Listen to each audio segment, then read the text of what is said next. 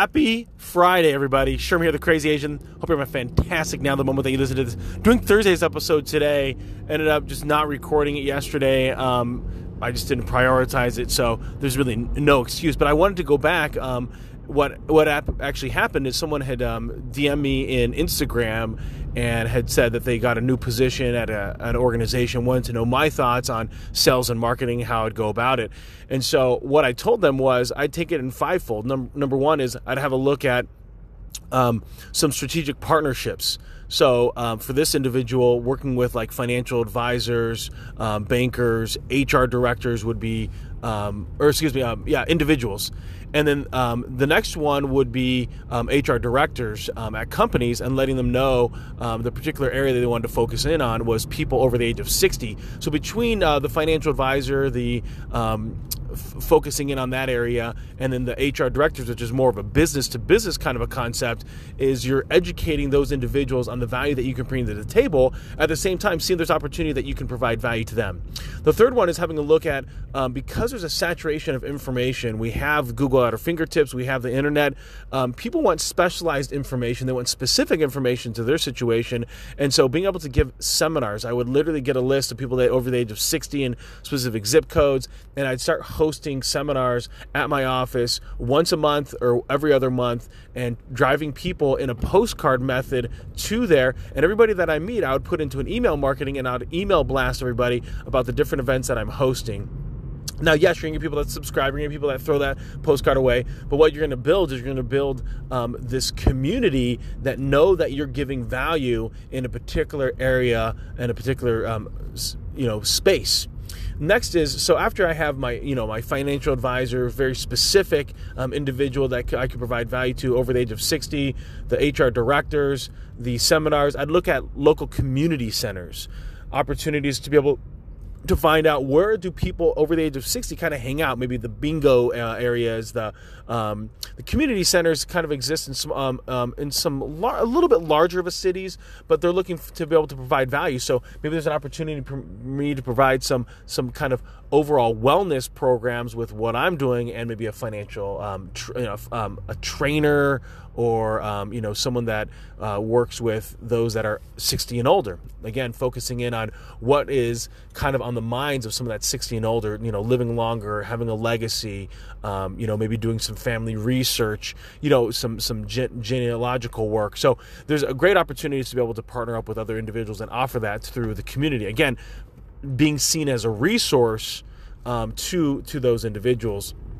And then finally, the fifth one was building the presence online. So everyone that's the age of 50, if I'm going to be in business in 10 years, I want to make sure that I capture those individuals. So people that are 50 and older, a lot of them are on Facebook and LinkedIn. And so there's a great opportunity for me to be able to build a presence online. And again, I'd be posting up that I'm having events on LinkedIn and on Facebook, and inviting people. And that way, when those that start turning 60, or getting close to there, they're going to still find me of value because I've built this presence online as well. So now I'm hitting people in print format through the mailers. I'm hitting people in the email marketing stuff by blasting that out, and then also then creating that community online. And so the fun thing about this, number one, is I was able to make a video. I made successive videos in Instagram DM, but then I made a long-winded one, about 5 minutes long, where I was able to share these 5 bullet points.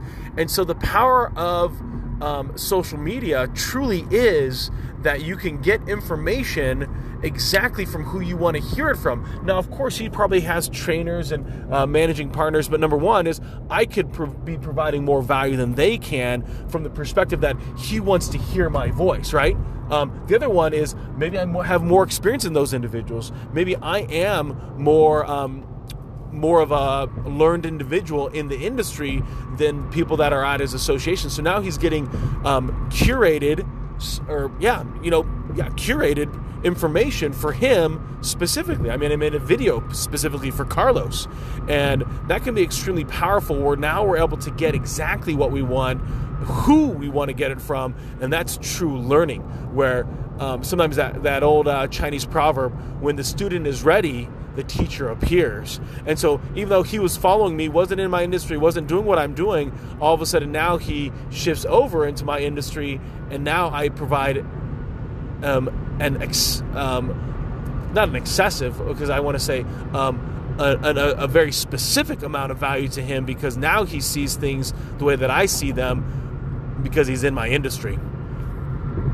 How are you leveraging your digital connections? Sherm's out.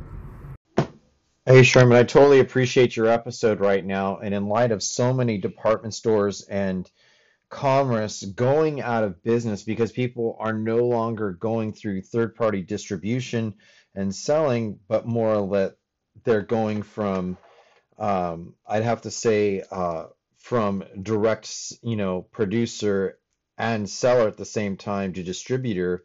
So like we're seeing the destruction of like the department stores as we speak.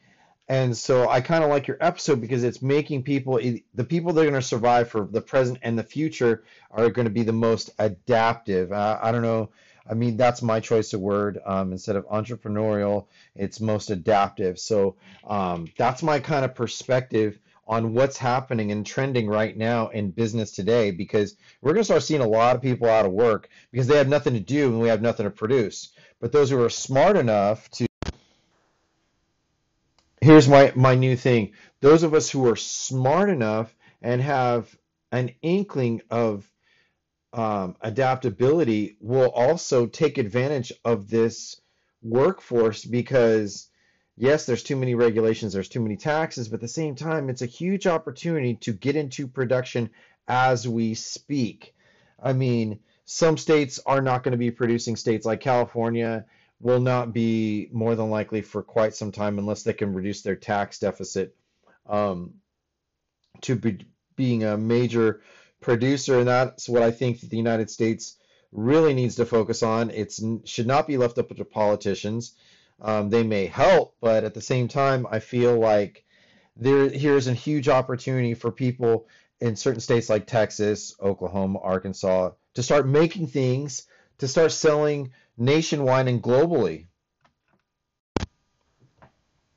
And the last part of it, I mean, all this matters because how we're going to survive the now and the future is people cannot get attached to certain jobs anymore. I mean, a lot of jobs are disappearing. That's just the fact of the matter. So you're going to have to be constantly adaptive, and those who are most adaptive and not thinking, well, this is the only job I'm ever going to work, I'm going to retire with this. No, it's those who are intelligent and I guess sound enough to be able to switch careers, like from, say, like that guy you were talking about in the military, to switching careers to the real estate. So yeah, I feel like that you touched on a subject matter that really I've been thinking about for quite some time.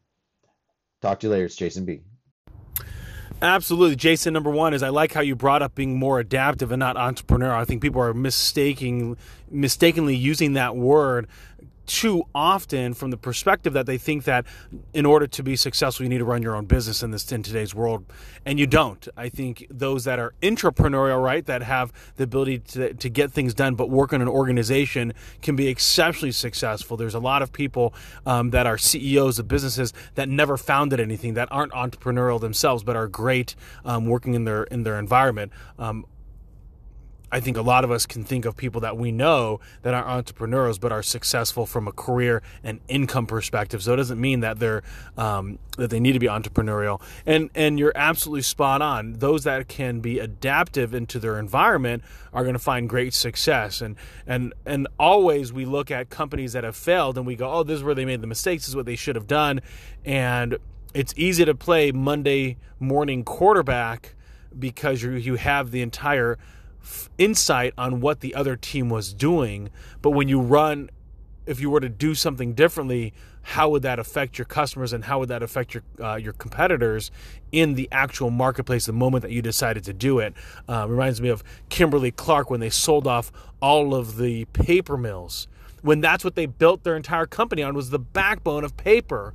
Walgreens or Woolworth used to be built on the 5-cent, almost like the version of the dollar store back in the day, and but then prior to that was on malts, right? Was an actual like soda store.